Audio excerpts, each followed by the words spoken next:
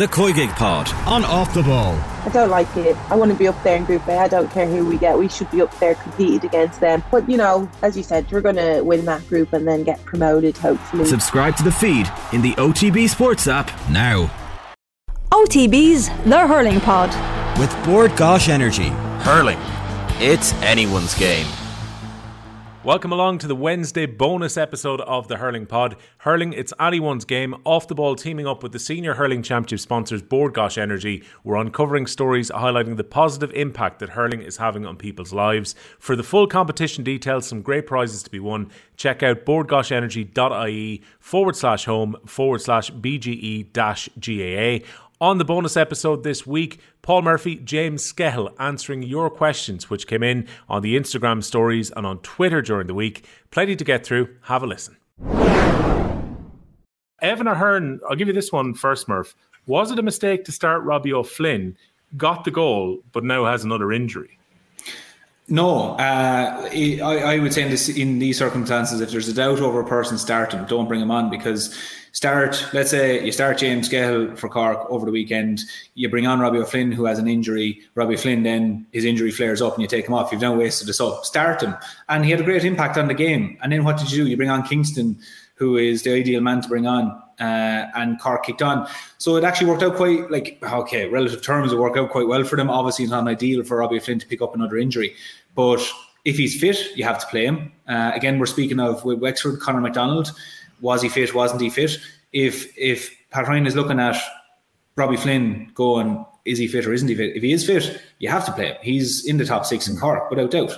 And you saw what he brought to the table as well, which is great for a fella coming back from injury as well, that, you know, he would go on at teams and so on, but grand, okay, he picked up an injury, but he has the bit between the teeth and he's going at teams. So it's brilliant. It's brilliant for them. But in any case, I think if for some reason you have an idea in your head to play a player and you think there might be an injury, well, you may start him, because it's better to take a fella off after 30 minutes than bring him on after, and he could pull his hamstring after 5 minutes and you have to take him off, and that's a sub wasted.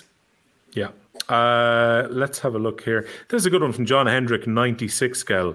What would be considered a good year for Dublin? I think we spoke about that a couple of months ago, and we said I don't think a Leinster final is realistic for Dublin. Maybe now if you ask them, they'll give you a different answer than that. I think for a successful year, if they come out of the group, enter into the All-Ireland series, and if they compete well to get into, like, you know, we're talking about quarterfinals and whatnot, that's not bad, lads. That's not bad for especially for a new management, an outside management, a turnover of players. So I'm going to say exit, get out in third, see can you win a quarterfinal, and after that then everything is a huge bonus if you ask me.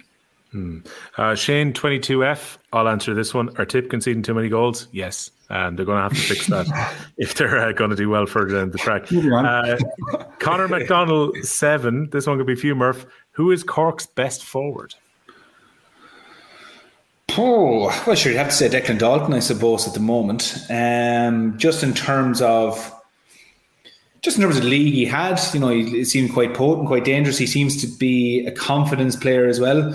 You know, when he kind of gets his back up, he seems to be like, you know, he was popping over frees there at the weekend. Well, I say popping over, he's striking them from distance, but he got the crowd going. You know, he's a confidence player, and Cork, anytime they have that player in their forward line, seem to start going. Like, you go back and you look at like the likes of Niall McCarthy. Declan Dalton kind of reminds me a bit like him. Like, there's a bit of devilment in him. There's a bit of a streak in him there, you know, where he builds on confidence. He gets the crowd going. He's a bit audacious at times and different things, but he gets the scores, you know. So I would say at the moment Declan Dalton. But like, if you look at, like, if Lehan got traction and got form, he's a brilliant player. Seamus Harnedy over the weekend, in fairness, started getting onto balls again. Harnedy is a top class player and is without doubt capable of being one of the best in the country. Probably is anyway, like, but capable of being in the top 6 in the country. Horgan, we know we get from Horgan. Maybe Horgan, okay, is 34 this year again.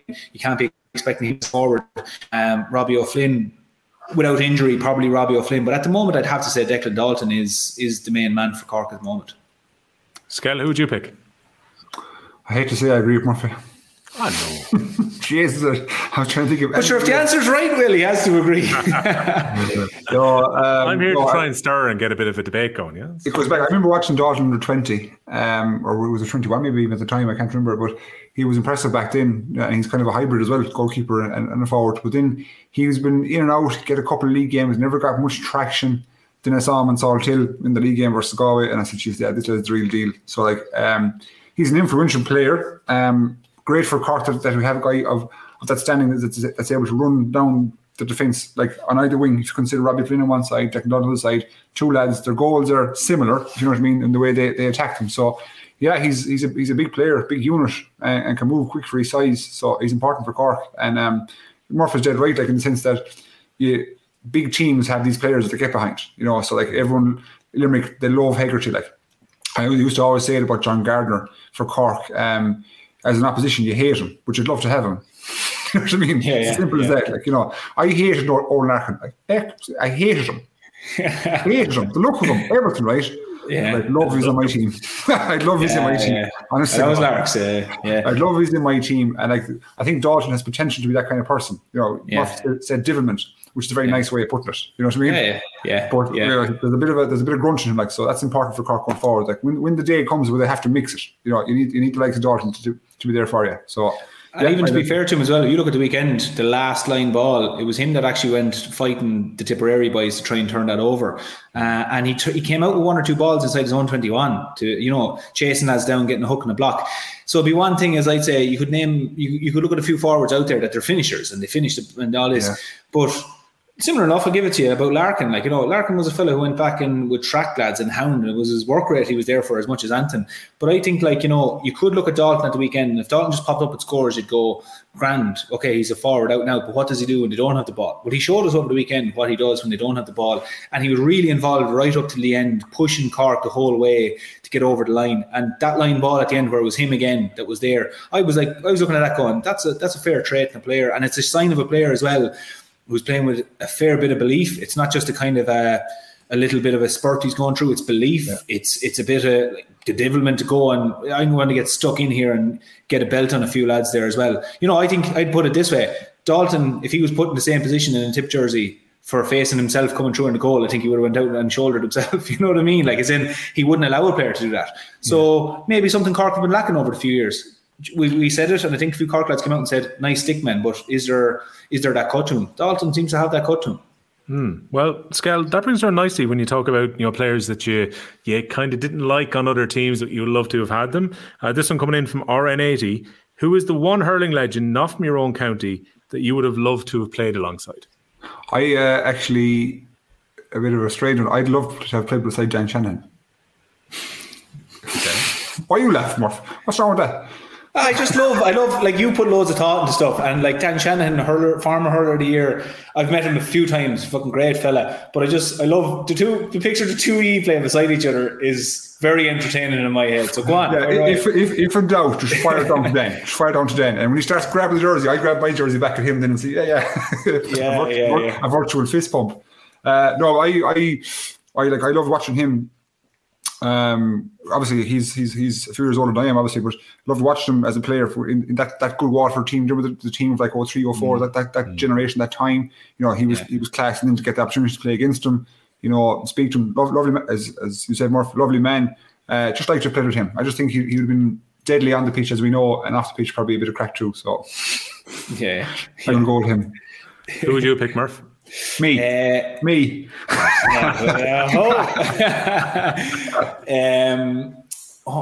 Owen Kelly, definitely. I would like to. Like, Owen Kelly is a stone's throw away from my club. Let's say Mullinholm wouldn't be far from Danesfort. He would have had school in Kieran's College as well. But like we played Mullinholm last year in a challenge match, and Owen Kelly was full forward, or corner forward, or whatever. But I was saying to lads, I was like, lads, don't let him away. And like, you know, granted, Owen Kelly, I don't know, is he 39, 40 at this stage? Not to be picking his age, but there was a few things, like, you know, if there was short ones on, if there was crafty ones on, he was going for it. But at one stage, he broke his hurl.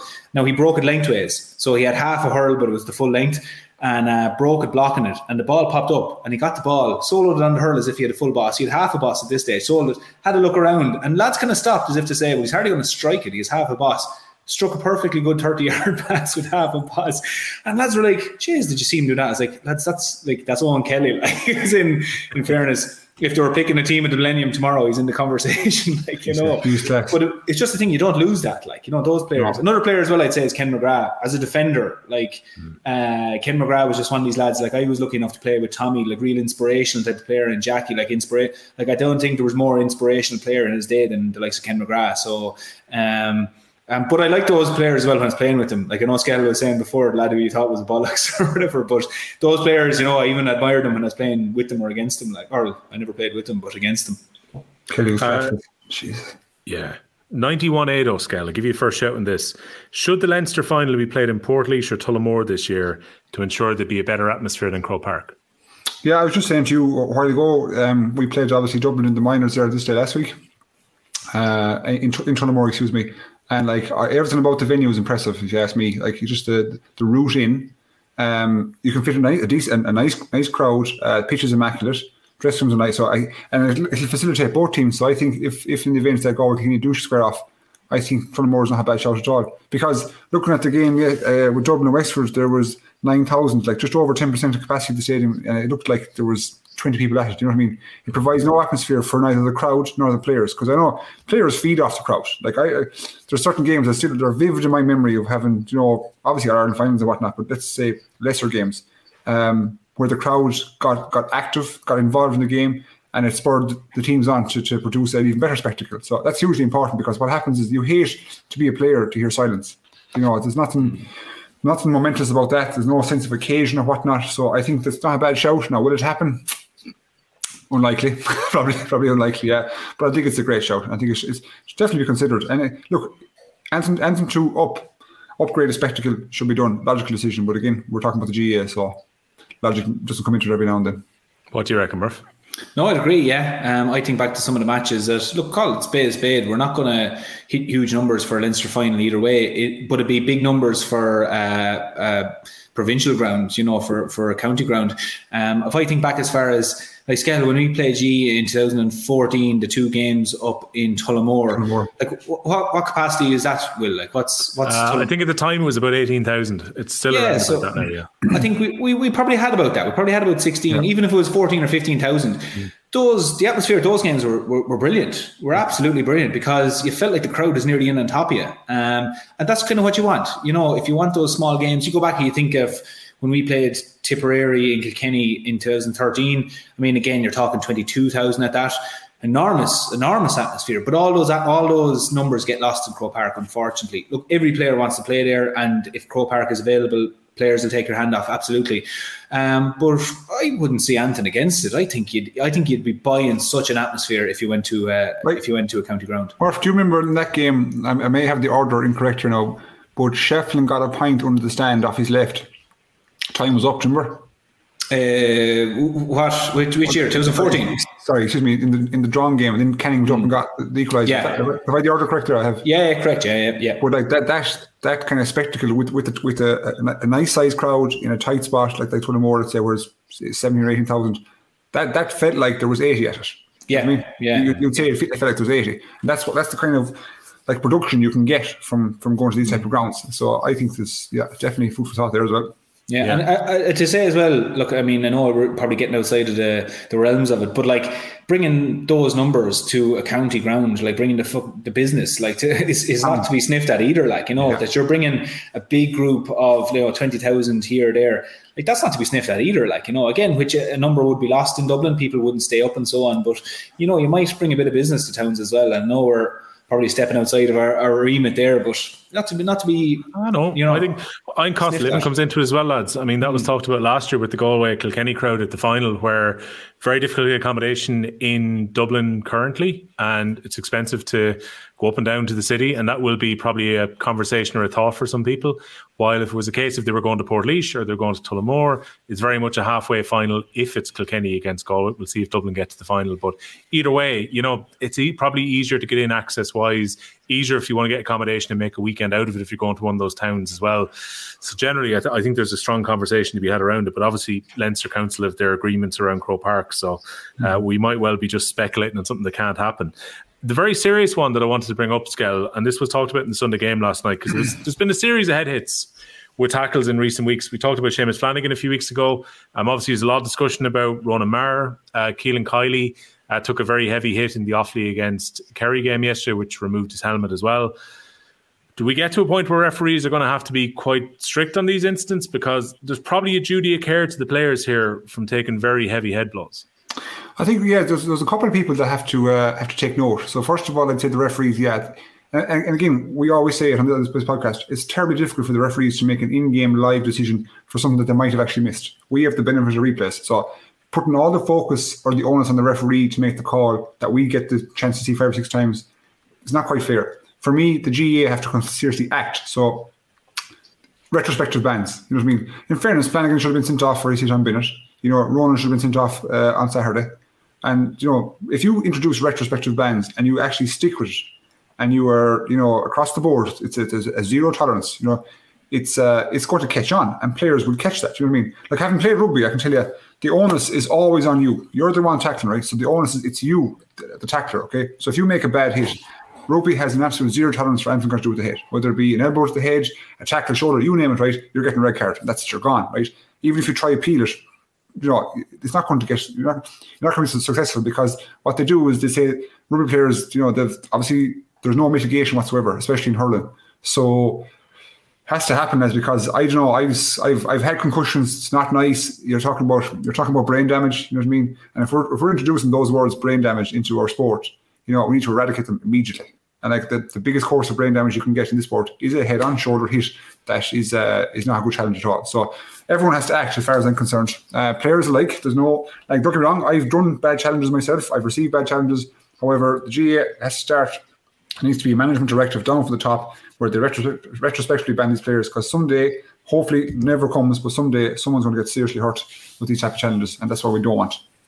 Yeah, like Murph, when we were watching Cork and Tip, your first reaction was that there'd been a red card in the rugby for the tackle on Conor Murray, which put his head in danger, which was a straight red card. And obviously rugby has moved in that direction. Maybe hurling will start to go that direction too. Yeah, I think so. And it's just prioritising players' health and the fact that the head is such an important, it sounds like a stupid statement, but such an important area to protect. And it was exactly that, watching Munster and Glasgow at the weekend, that shoulder to Conor Murray's head wasn't even as blatant as what happened to Darragh Fitzgibbon. As in his neck was involved in that as well. So if he didn't sustain a head injury, he could have sustained a serious neck injury. And it's not a case that you're looking out here to cast out players as pariahs or anything. It's just to get it into players' heads that the onus is on you not to hit someone in the head.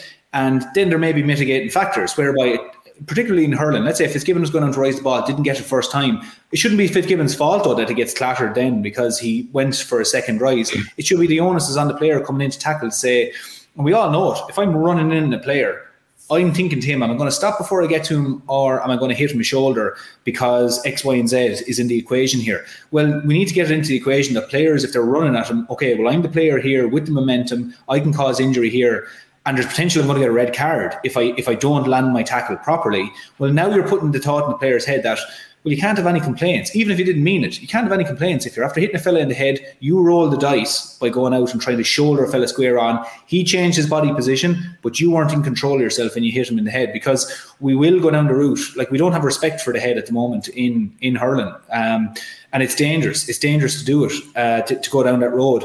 And all we're doing, it's just a ticking time bomb in terms of eventually it's become a conversation where we know what we know now. All we have to do is look at rugby. They respect that tackle. And you see players in rugby getting red cards and not arguing. Now, I know it's a culture in rugby where they don't argue, but they don't argue because they know, all right, it was either deliberate or I went in with good intentions, but I was reckless in how I did it and I'm getting a red card.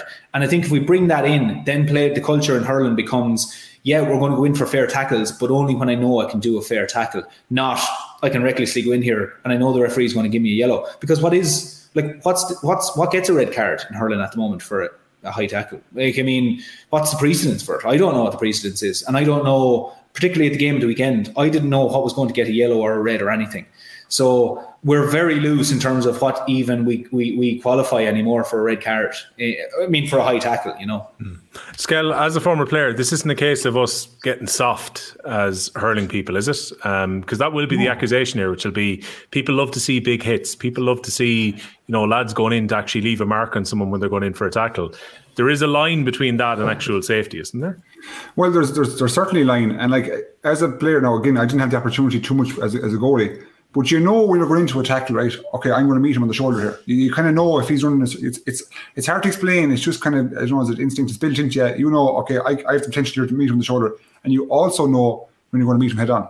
Yeah. Guaranteed. You can't say as a player that I didn't know. It's not. The onus is on the player to control himself in such a manner that the tackle is safe. Now the tackling can be hard. It can be arms out up front. You know what I mean? You can stop him, etc. But going in with the shoulder, heading into a man's chin, or the side of his head, that's a no-no. And every player knows this, and safety. And it's like we're not, I suppose, jeopardising the physicality of the game. We're not minimising the strengths for players to utilise.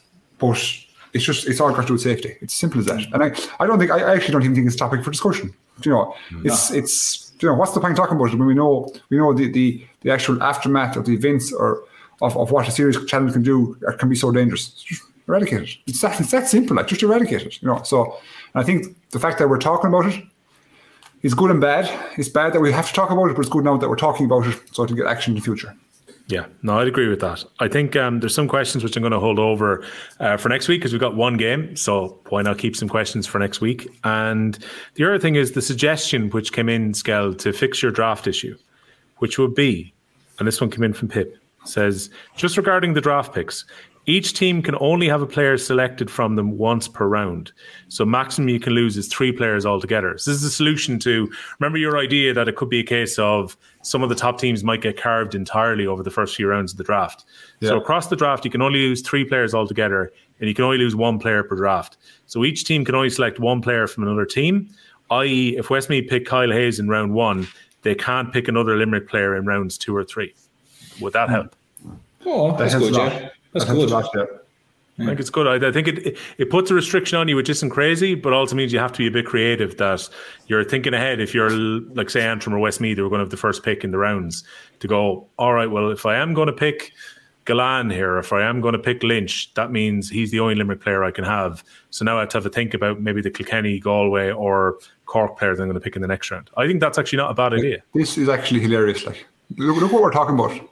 I know, we're once talking about this, right? And it's all my own fault, so I'm sorry, Liz. It's completely, and two things popped into my head there. Like one was just you're talking about this as if it's actually going to happen, that you're going to ruin people's lives. It's not happening, okay? And plus, well, if you did this draw 10 times, it'd be different 10 times. And the last thing I was thinking about then is you're going to be here in absolute turmoil doing this. I'm probably going to just mute myself and eat a bowl of Weetabix or something like that and just intermittently shout abuse at you. So I'm looking forward to this. I'm looking forward to it all around. I was laughing. You had a comment a while ago about RTE, how it's not just for people watching GA, people have other programs. And I just got an image of you watching Room to Improve, chatting with the wife, and me watching Ear to the Ground, something like that. Ear to the Ground, yeah. No, do you know what I'm actually watching at the moment now? Actually, the final of Kin was on last night, which is very good. Very good. But there's a great programme on there there's a lad sailing around Ireland. I can't think of his name now. It's something Warner sailing around Ireland there doing the islands. Great programme. Watch that now. It's on Sunday evenings. It's like meditation when you're watching it. What are you watching while I check this? Warner sailing around Ireland. I can imagine you're a big David Attenborough man. I love all that. Yeah. I can imagine that, right? Yeah. What you're saying that as if it's a terrible thing, looking at the Galapagos. That was your interpretation, my friend. Right? Yeah. Old Warner, to give credit to this show, it is called Ireland's Wild Islands. I'm telling you, watch that. It's absolutely brilliant. Now, considering you're Mr. Gogglebox here, Skell, what are you watching on TV? So I was the same as Murph. We watched Kin, and then I'm a bit of a Netflix head, as I won't lie, but I actually love Succession. I'm through that at the minute. Yeah, that is top drawer stuff. What did I watch on Netflix recently? We watched Night Agent, poor enough. Then there was one, not the fuck your one. It was a good program. It's gone to me. Diplomat. Very helpful. Jesus. The Diplomat, yeah. Oh, fuck, what you're on? Oh, on Netflix. Yeah, I know that program. The Diplomat, yeah. That was good, yeah. That was a good program. I had a brain freeze there for the moment. Sorry. You recovered well. Yeah, I'm on the Succession buzz as well. And something else I watched, which was totally out of nowhere, wasn't feeling too well on Friday. I binged all of Instant Hotel in one go on Netflix, which is an Australian program from a few years ago. People may well have seen it. It just popped up on Netflix at the weekend, and I watched it in one go. I always love a series where it's a reality show where people can shit on each other as part of the voting and so on. So it just adds that extra bit of drama. So you go to, they obviously weren't allowed to call it Airbnb, which is what it is. So they call it Instant Hotel. So what you have to do is you're 4 couples per round. You go to everyone else's house. And so they pick all the cities across Australia. So it's something slightly different. You go and you judge them on 4 different categories, and then they come and judge your house. But you also get judged as a person who has stayed at the hotel as well. And you can lose points for being a bad guest. Right. Would you just roll a dice on something now, Will? Like if you just saw something that was a complete roll of the dice. It was one of those you know where like you open Netflix and it was either new to Netflix or recommended on Netflix. You know where you've got that top bar? I literally went, this looks interesting, clicked it and watched. And ended up watching about 7 or 8 episodes one after another. So that was my Friday evening.